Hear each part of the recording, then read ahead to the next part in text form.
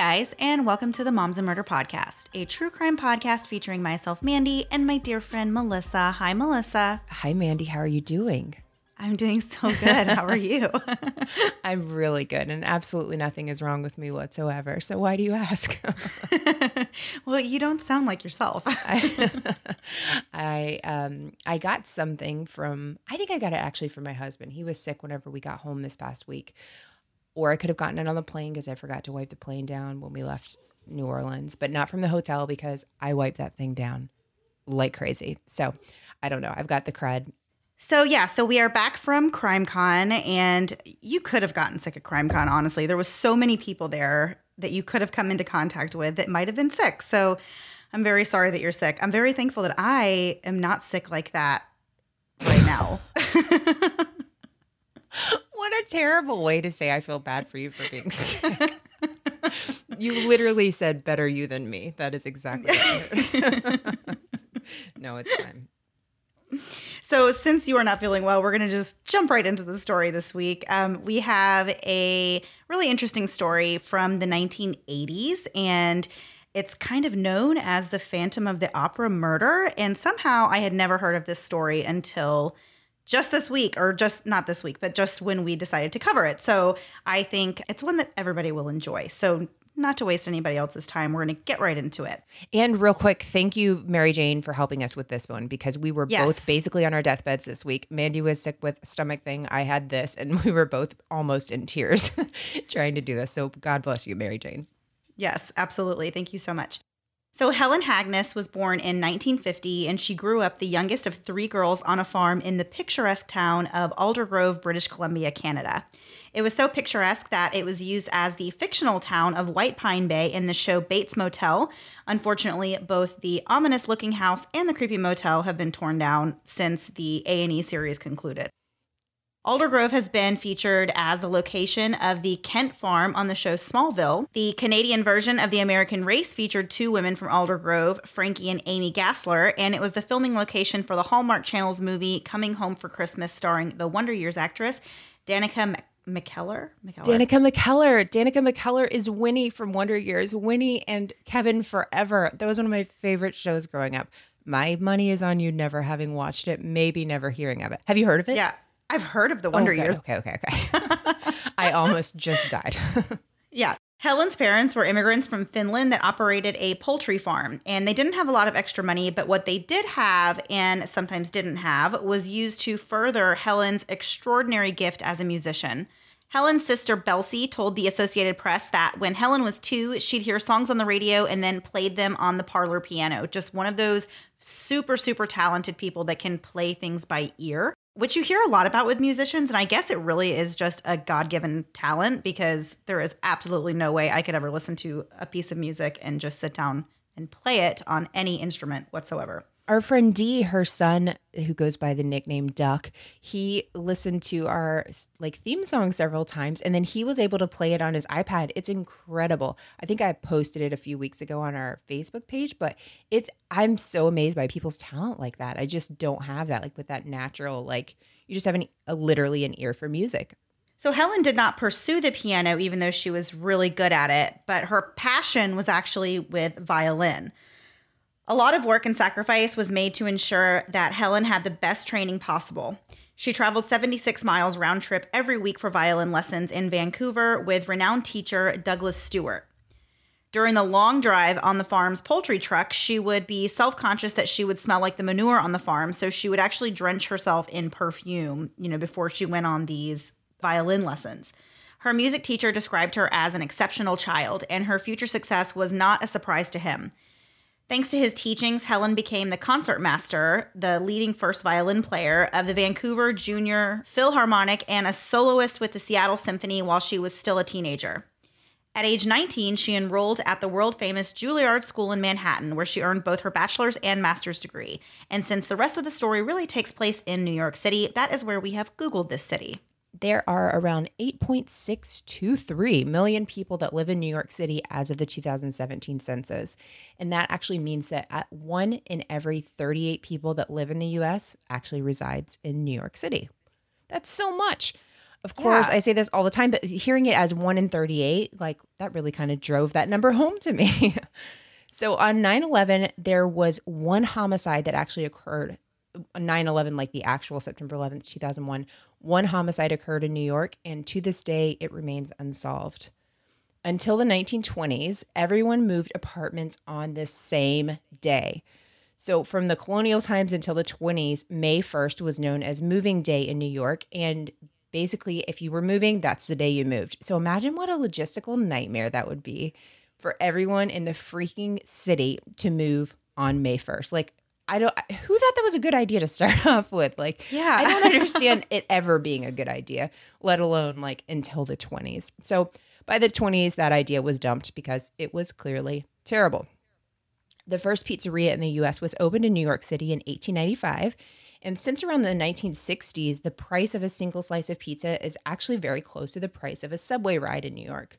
This generated the idea of the pizza principle in the world of economics. So basically, as the price in pizza goes up in New York, so does the price of subways, vice versa. It's always very, very comparable. The term the Big Apple originally referred to horse racing. The city got its nickname from a horse racing column that ran in the 1920s in New York City. The Big Apple was a phrase used to describe a big money prize at important horse races that were held around the city. I don't know what I thought the Big Apple came from. Didn't think it came from horse riding. Yeah, So. no, I definitely had no idea. I've always heard that, and I kind of have wondered, but then not enough to go look it up. So thank you. I appreciate that. Not enough to literally Google. I know. Some things like that, I'm like, well, it would have been so easy for you to have figured this out on your own several decades ago. Lastly, Albert Einstein's eyeballs are actually stored in a safety deposit box in the city.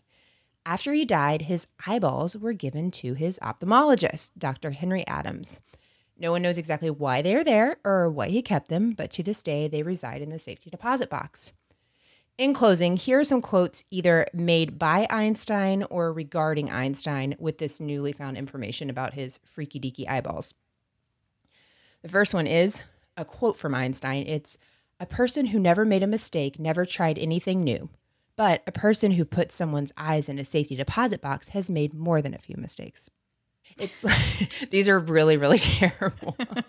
I feel like I say that all the time, but sometimes I'm like, well, maybe I'll pass. This is terrible. The next one is, it's like, way to go, Einstein. This is a creepy doctor. And lastly, I'm really pulling these. And lastly, it's not E equals MC squared. It's more like E equals MC. Ooh. Okay, that's it. Please stop. So during Helen's summers, she worked as a camp counselor outside of Montreal. It was here that she met her future husband, who was a sculptor named Yanis Minkis. Following her graduation at Juilliard, Helen studied violin further with violin masters in Italy at the prestigious Institute of Advanced Musical Training in Switzerland. She moved back to New York when she was accepted as a student of violinist Nathan Milstein. And just so you guys can understand a little bit about what a huge deal this was and how amazing of a musician she had to have been, Nathan Milstein was one of the most renowned violinists in the 20th century. And up until his death, he was described as the complete violinist. And there's a quote that says, "You heard 3 notes of the man and you knew who was playing. It was pure, uncluttered, honest, playing free of any technical problems. He set a standard that nobody today can touch. He had such incredible flow and such incredible fluency." So for you non-musicians, you could equate this to studying forensic science from one of the most famous forensic scientists, Dr. Henry Lee. Helen and Yanis married a year after she moved back to New York in 1976.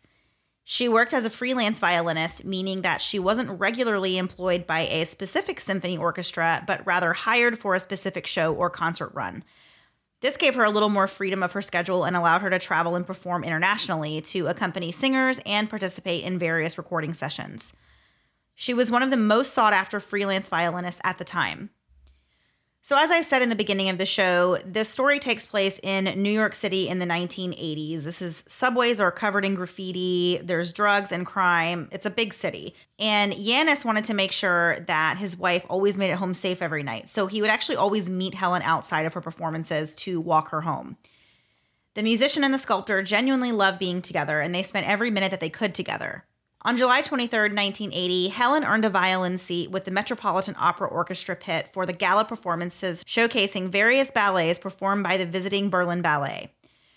During that evening's performance, Helen used her break during the intermission at the end of Act 1 to try and speak to the show's choreographer and guest star dancer, Valery Panov. She wanted to speak to him about a possible artistic collaboration between he and her husband, who of course we said was a sculptor, and he wanted to make a sculpture of Panov. As Helen was going to look for this man, she was kind of searching around this. This is a big opera house. So if you don't know your way around, I was reading and learning more about this case that if you don't really know where you're going, then you don't know where you're going. You're not going to find your way. So she was kind of wandering around asking people, how can I find where Valery Panov's dressing room is. She was trying to go and locate him so she could talk to him about this sculpture that her husband wanted to do.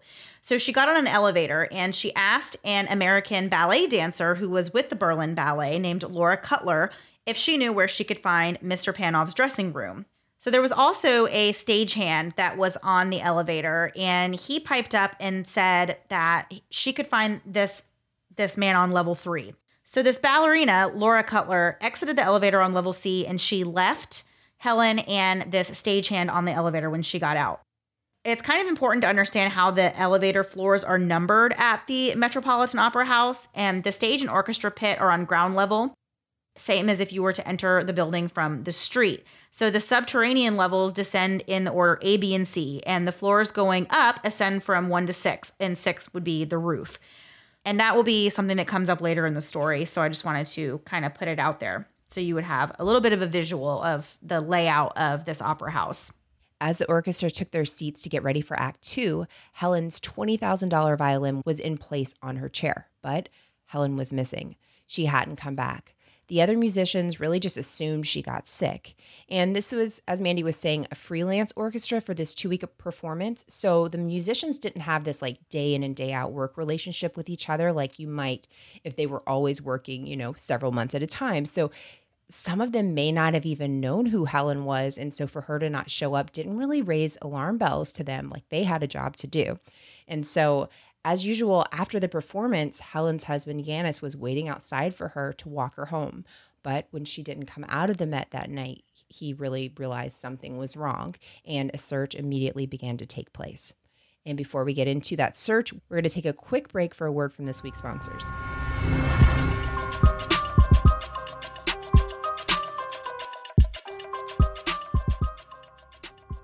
Life comes at you fast, but when you're looking for counseling, minutes can feel like hours and hours can feel like days.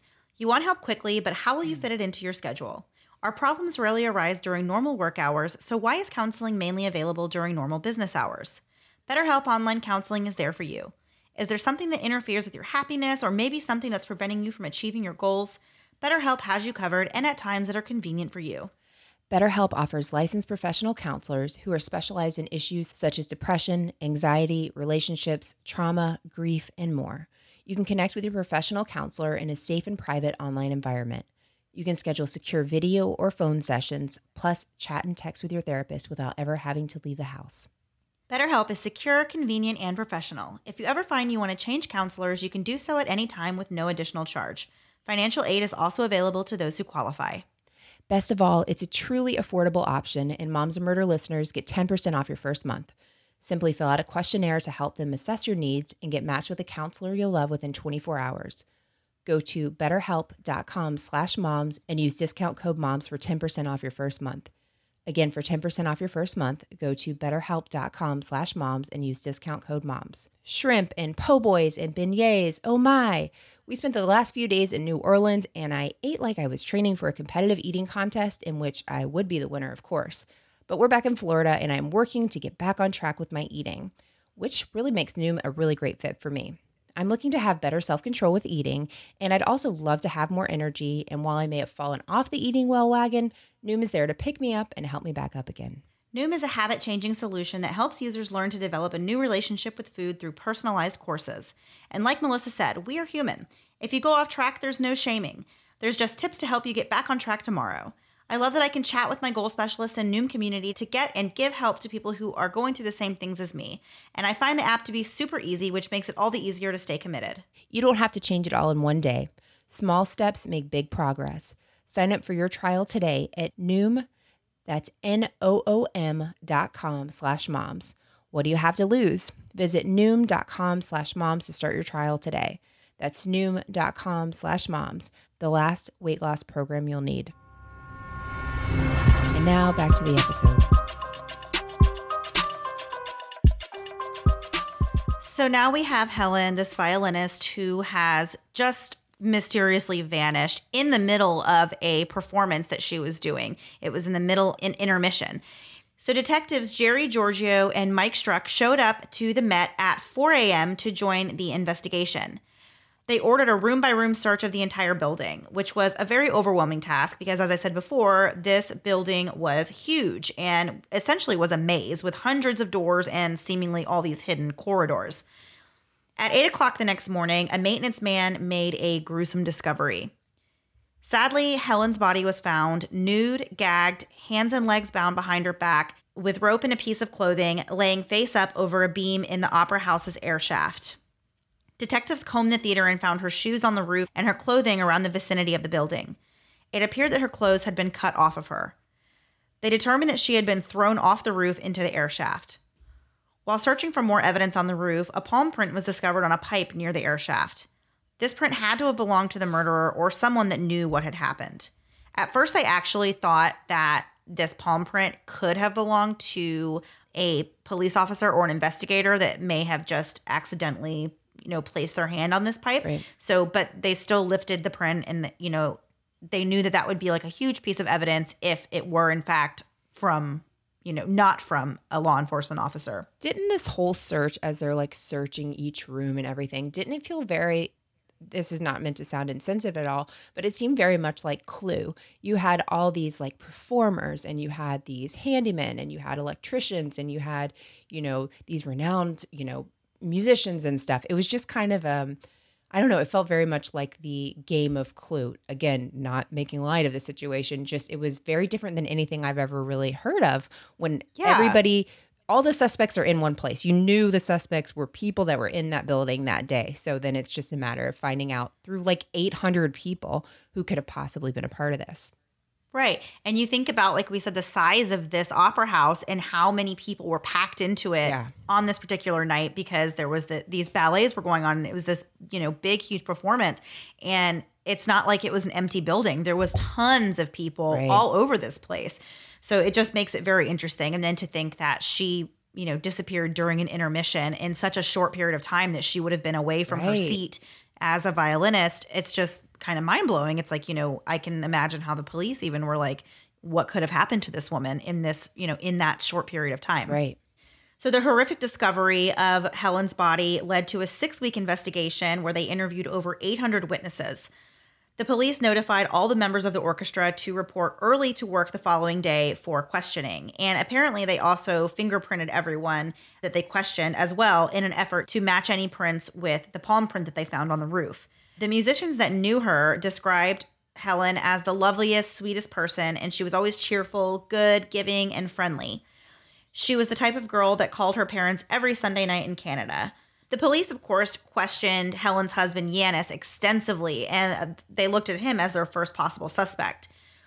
Yanis was really distraught over Helen's death, and the only solace he could find was at the bottom of a liquor bottle, and that was just part of, people who knew him said that that was just one of the ways that he got through it. And like, he was, as we said before, they were like very, very in love. They wanted to spend every waking minute together, and he just could not handle this terrible, terrible news of what had happened to his wife. And so he drank heavily as part of his coping. So he was greatly incensed that the police were looking at him. And of course, I feel like that would be the case with any spouse, that didn't actually do anything. It would just be such a terrible situation to be in, and then have the police looking at you and saying, we need to question you. And, we think you might have had something to do with this. Oh, yeah, for sure. Because you're just grieving, and then you're not even really given that opportunity because they have to rule you out, which you understand. You'll hear people say that. I understood why they had to look at me, and I want them to look at me quickly because then you can actually go on to the person that's done this. But I can't imagine that's like heartbreak on top of heartbreak. Yeah. I mean, he had never even been into the backstage area of the Met in his whole life. He just, he had always would pick her up outside of whenever she got off of work, and he didn't know the building. So the police were convinced that this had to be an inside job and that the killer had to have had some kind of intimate knowledge of the layout of this building. So Yanis was essentially moved to the bottom of their list. Another suspect that the police looked heavily at was Valery Panov, the Russian dancer Helen wanted to meet with on behalf of her husband. Panov had defected to Germany from the Soviet Union. This was all taking place during peak Cold War time, and anyone with Soviet ties was really looked at with suspicion. Police thought he could possibly be a Russian spy or even a member of the KGB, which reminds me of an episode of The Office, but I won't go into it. Now, it sounds like a far-fetched idea now, but back then, this was really a legitimate fear. There was tons of stuff like this going on, and so everyone was looked at really as a suspect with this. So Panov insisted to detectives that he had never even met Helen. She might have been looking for him. He didn't know who she was, and he had no knowledge that she wanted to meet with him.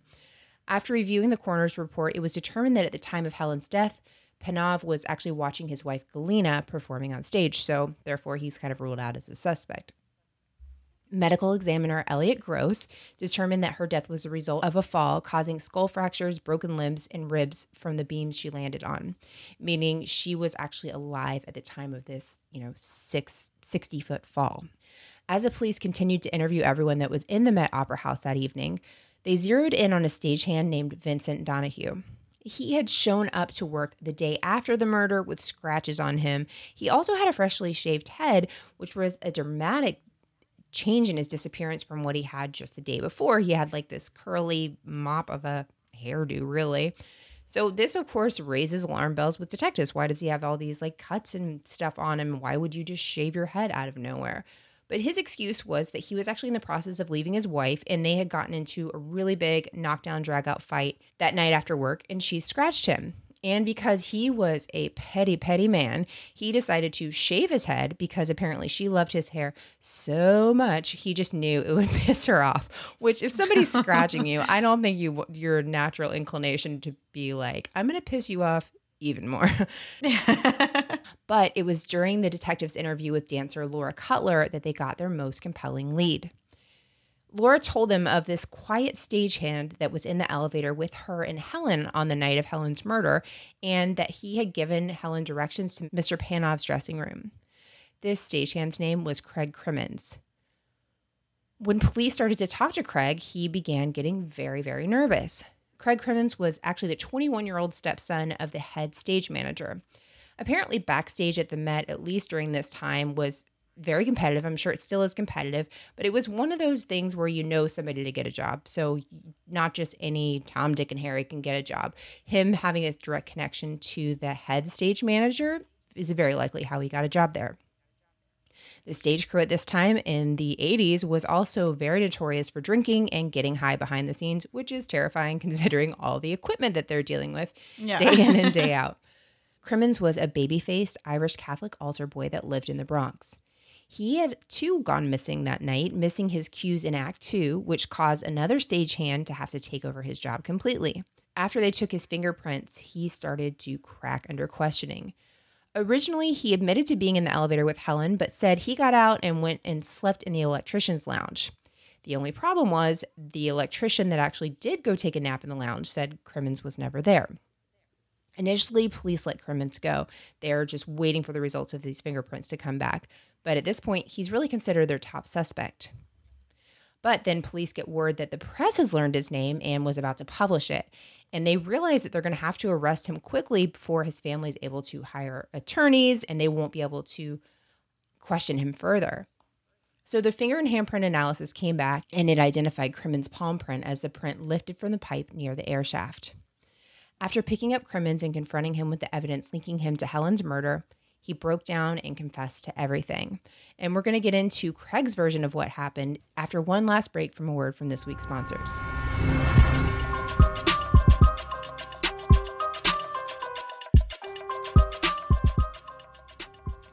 You guys know my ultimate dream is to live on a compound sort of thing where I can watch all the reality TV I want and never, ever leave my house, unless it's for a fountain Diet Coke, of course. Stamps.com is bringing me one step closer to my dream.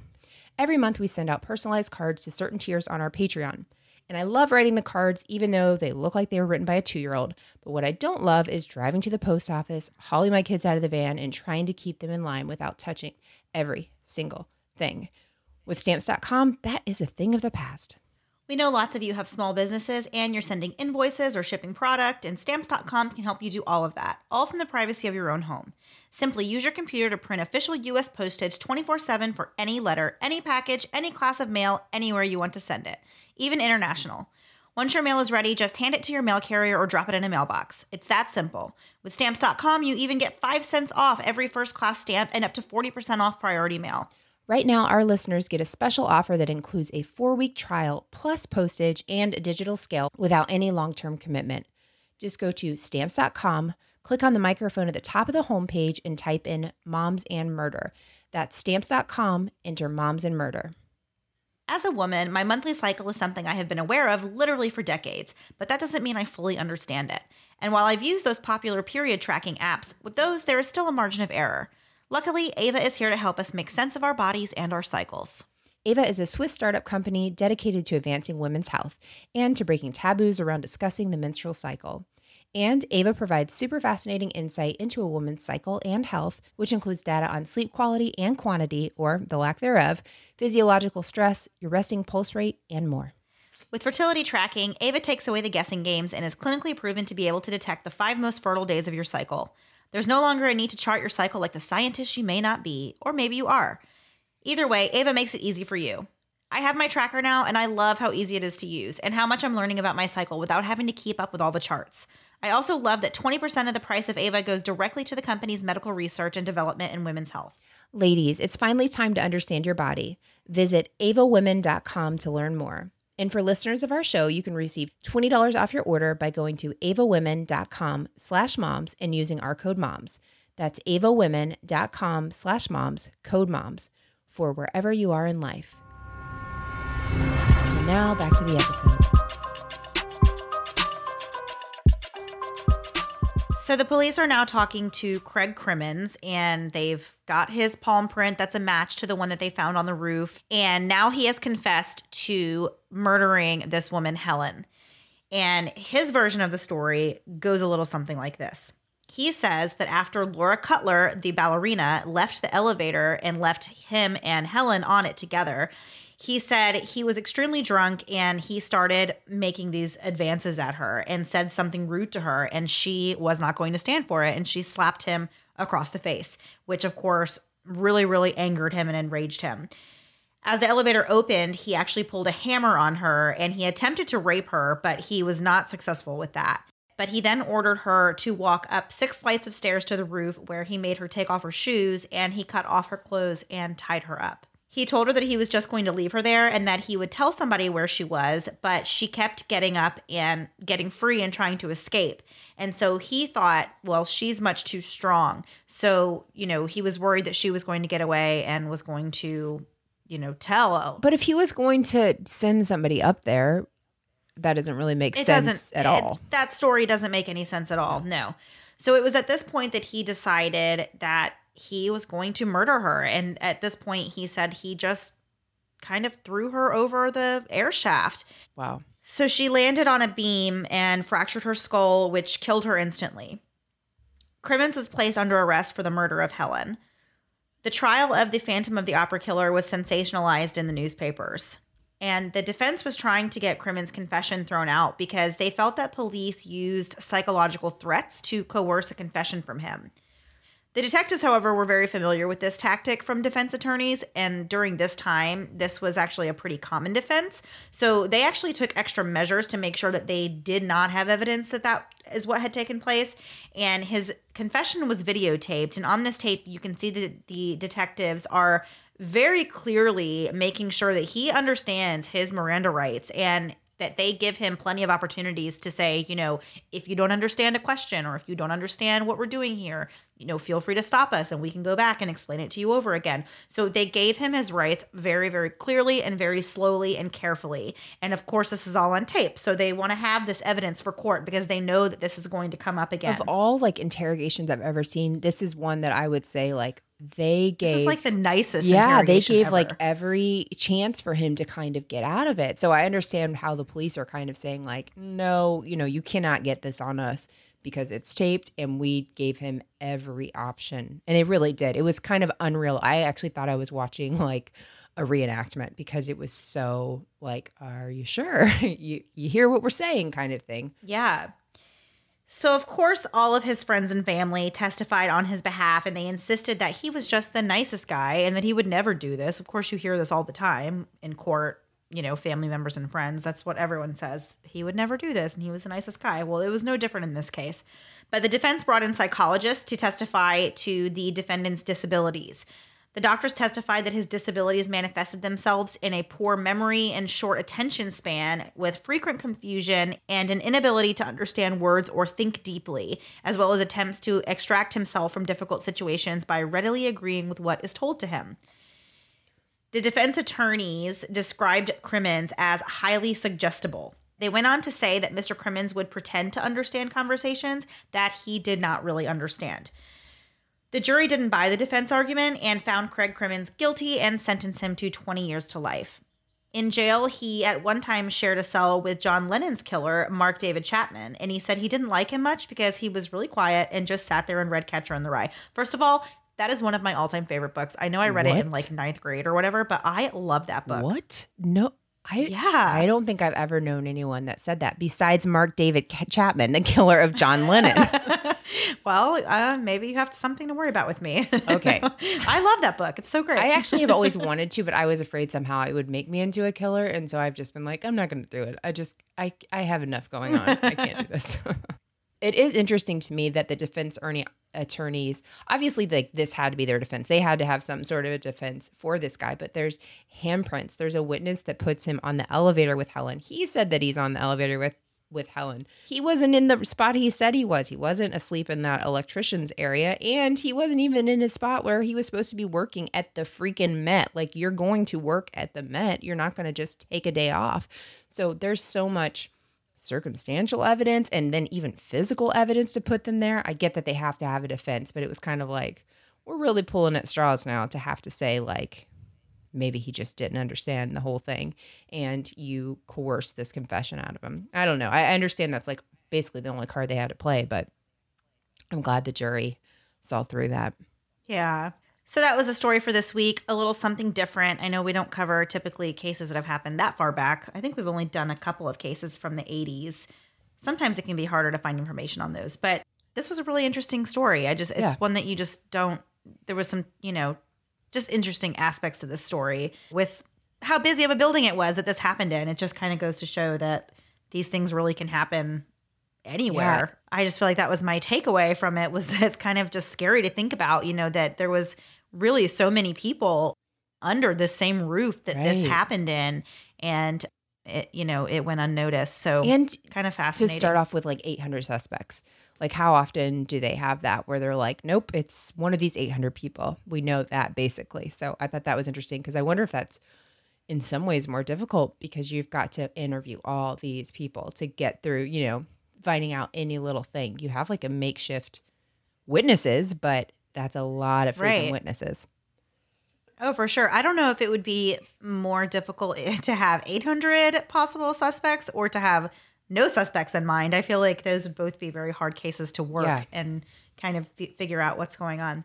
So that was our story for this week. We are not going to keep you much longer because poor Melissa needs to go to bed or something. but we are going to do a couple of last thing before we go questions, and I'm excited about these. I pulled these off the internet myself. Yeah, and I can tell. Stuck out to me.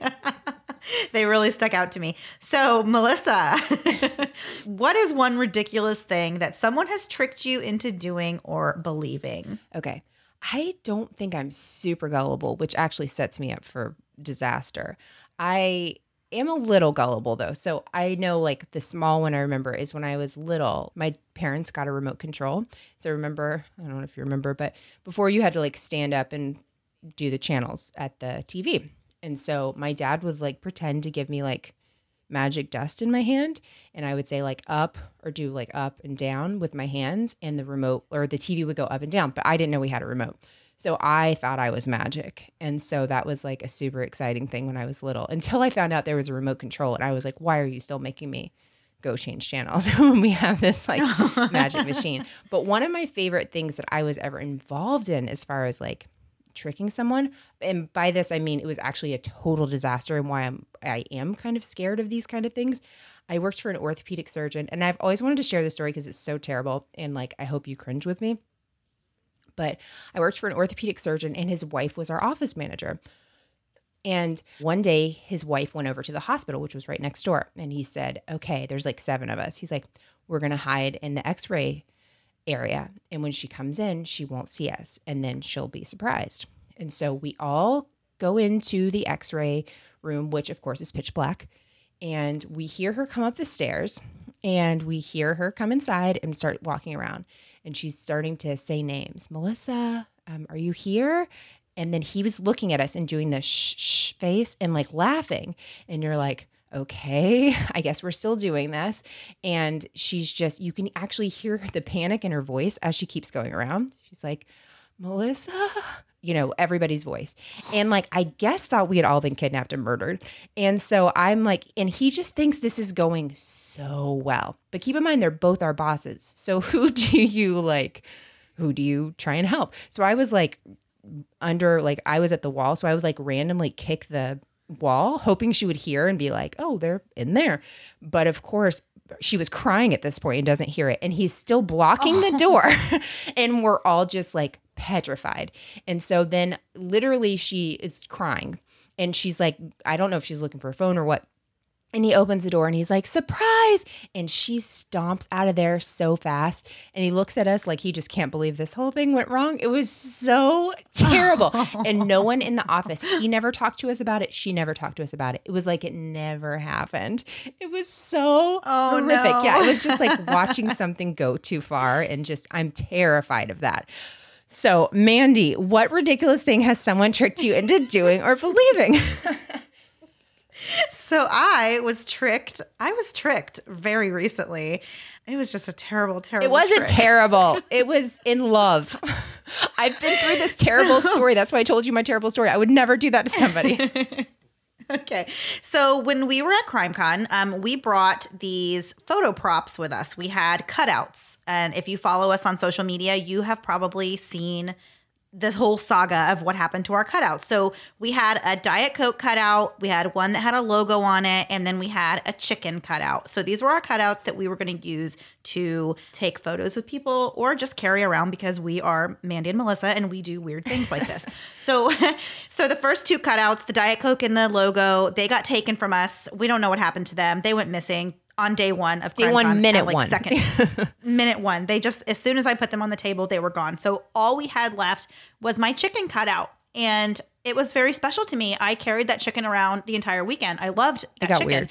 It ended up, it did not get weird. So I decided at some point that because I was carrying around this chicken, I was going to take this chicken and we're from now on going to call it Clucky. And Clucky's going to go around and get photos with all the podcasters that I can convince to hold this thing. So I did. I got lots of pictures with different podcasters with Clucky. Lots of people got to hold Clucky and meet Clucky, and I was very happy about that. And then Clucky went missing, and I was very upset about this because I didn't get to take Clucky to everyone I wanted Clucky to see, and I was also upset because it was my Clucky. So I'm assuming at this point that I have dropped Clucky on the ground somewhere and he's gone and I don't know where he is, and kind of like panicking a little bit. And then Melissa's like, hey, Mandy, somebody's found your chicken. She shows me this Twitter account and somebody has my chicken and they're holding it for ransom. There's like a fake Twitter, ma'am's missing chicken, and it's a picture of my Clucky in some strange man's hands, and they're like demanding ransom, and it's terrible. So basically now I feel like I'm being trolled, and I don't know who has my cutout chicken, but I know someone has it that knows who we are, and I'm just hoping that they will return it to me so I can continue on adventures with my Clucky. And long story short, I go a long time. I never find Clucky. And then Melissa. Hold on.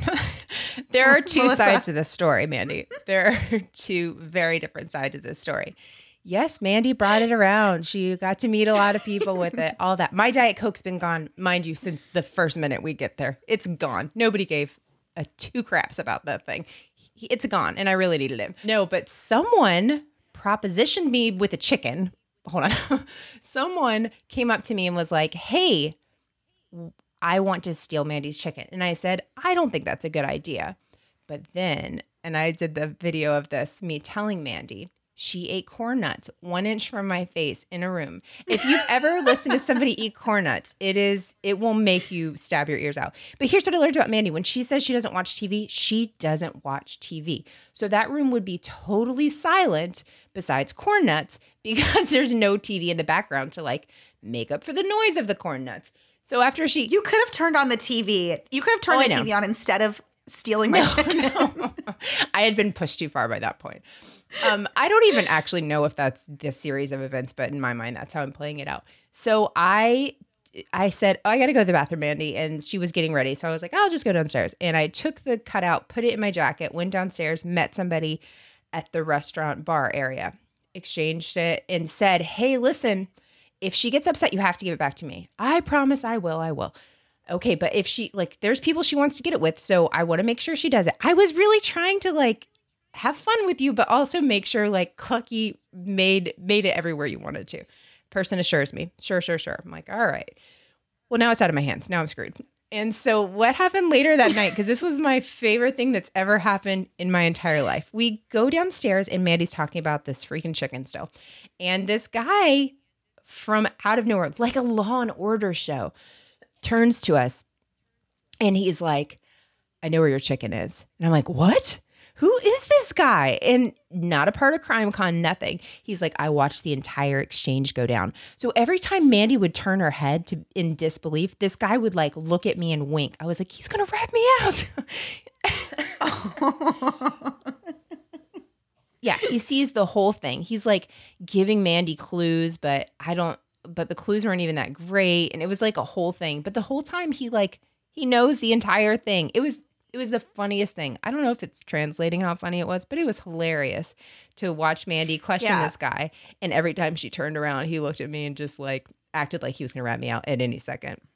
Yeah, so Melissa took the chicken from me and gave it to another podcaster, and I still don't have my chicken in my hands, and I've been told that I'm going to get my chicken back, but I am losing hope every single day that I'm ever going to see Clucky again, and I'm very sad about it. And then, yeah. I tried to get Clucky back at the airport. So I didn't know that Melissa is the one who was behind the whole thing until like 2 days later. It was very obvious. It was very obvious. Even if you asked me, you would ask me in front of people and I would be like, no. And then the person would look at me and be like, you did, right? And I'm like, I don't know. But you wouldn't look at me at that point. I was like, I'm trying not to lie about this. I'm just kind of like, did you take it? No. But I don't think you just, oh, gosh. I think you just trusted me too much in that. I did. Well, never again. So that is the ridiculous thing that I have been tricked into believing recently, that Melissa was honest. No, that is not fair. That's not fair. Melissa was a part of it. I'm just kidding. Part of a prank. I really did. I promise you, like, I'm just kidding. I know, but I do promise you that I really, like, I do need to get this out because some people think I'm a very terrible person that leave reviews on this podcast, and this is not going to help me at all. I really was like, you have to promise me if she gets upset, like if you were all upset, I would have taken it. And this person even asked you, I don't know if you even remember who this person was, but they were like, but you're fine with it. And you were like, yeah, it's fine. Like, it's fun. Like, it was actually really fun, like the last day looking It was really fun. So, but I was like, if it turns, I remember kicking a wall in an x-ray room. Like, you have to call this. Like, I can't do this again. That's so funny. No, it was so fun. And if you haven't like seen all of our shenanigans on social media, you'll have to go back and look at the stuff that we posted at CrimeCon because it was really so funny. And yeah, it was a whole fun thing. So if you were following that, I hope you enjoyed it because I absolutely thought it was the greatest thing ever. Last thing, hopefully this one won't take as long. What is one thing you would change about your physical appearance, such as having different hair color, et cetera, et cetera, et cetera? Is this like implants, that kind of stuff? Like it can be anything? I mean, like if you could be born maybe with a different feature. Okay, this is not like a vanity thing at all. Like I'm fine with how I am. I feel like that's the way I was created. It's totally good. I've spent 35 years accepting it. It is what it is. I did try to dye my hair pink. Mandy knows this. A few weeks ago, but it was like the 2-week stuff my hairdresser put in. And the first day I wore a hat. And so I was like, maybe I'm not made for pink hair because I'm clearly trying to hide it the entire time. So by the time I got to CrimeCon, it had washed out because I had put so much hot water in there. So I think I'm just kind of boring. I like being tall. I'm not like vain at all. I'm just like accepted. And this is how I look. And that's just kind of where I'm not asking you what you love about yourself. No, I'm asking but that's you what I'm saying. Like, change. that's just like, I don't know. Like, I feel like if you change one thing, you change everything. And I don't know. I'd like a thinner nose. I have like a little pig nose. That's about it. Oh, and I'd like an eye lift this much. Because one of my eyes, you can't see my eye like at all, my lid. But I mean, really, I don't care. Those are all silly things. Go ahead, Mandy. Yeah. I mean, I agree. I'm mostly happy with myself as a person, but I probably, if I had to pick one thing I would change my skin. I've always been, especially living in Florida, I've always wished I could just have that like sun-kissed glow, but I can't because I'm just as white as a sheet, and like it doesn't matter how much time I spend in the sun. I still just look like a very, very pale person who's been in the sun. I have always like disliked that, for some reason. I wish I could just get like a nice deep brown tan. Please tell this to my son, the ginger, and let him know. Yeah. Let him know how you feel about that. Yeah. No, I get it. But if you would have asked me this at like 18, I would have had like a whole list. But somehow along the lines, you're just kind of like, I've been doing this for so long. This is just what it is. It's not going to get any better. All right. So that was just very interesting. Was it? Yeah. I feel like I would have clicked off a while ago. Yeah. Well, final words. Clucky, if you're out there, please come home to me. That's all I want right now in life. So again, I have an Etsy link. I can order you a new Clucky. You would never even know.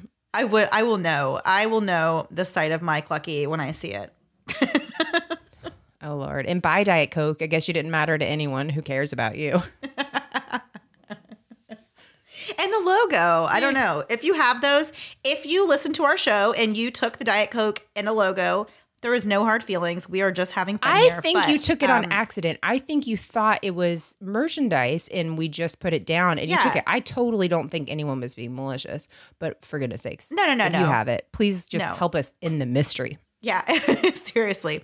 All right, guys, we will see you next week for a new episode. Bye. Thanks so much for listening to the Moms of Murder podcast. Make sure to check back with us next week for a new episode. You can also find us at momsandmurder.com, where you can connect with us via social media. Please make sure you subscribe and give us 5 stars, because giving us 4 stars would be a crime. Thanks so much.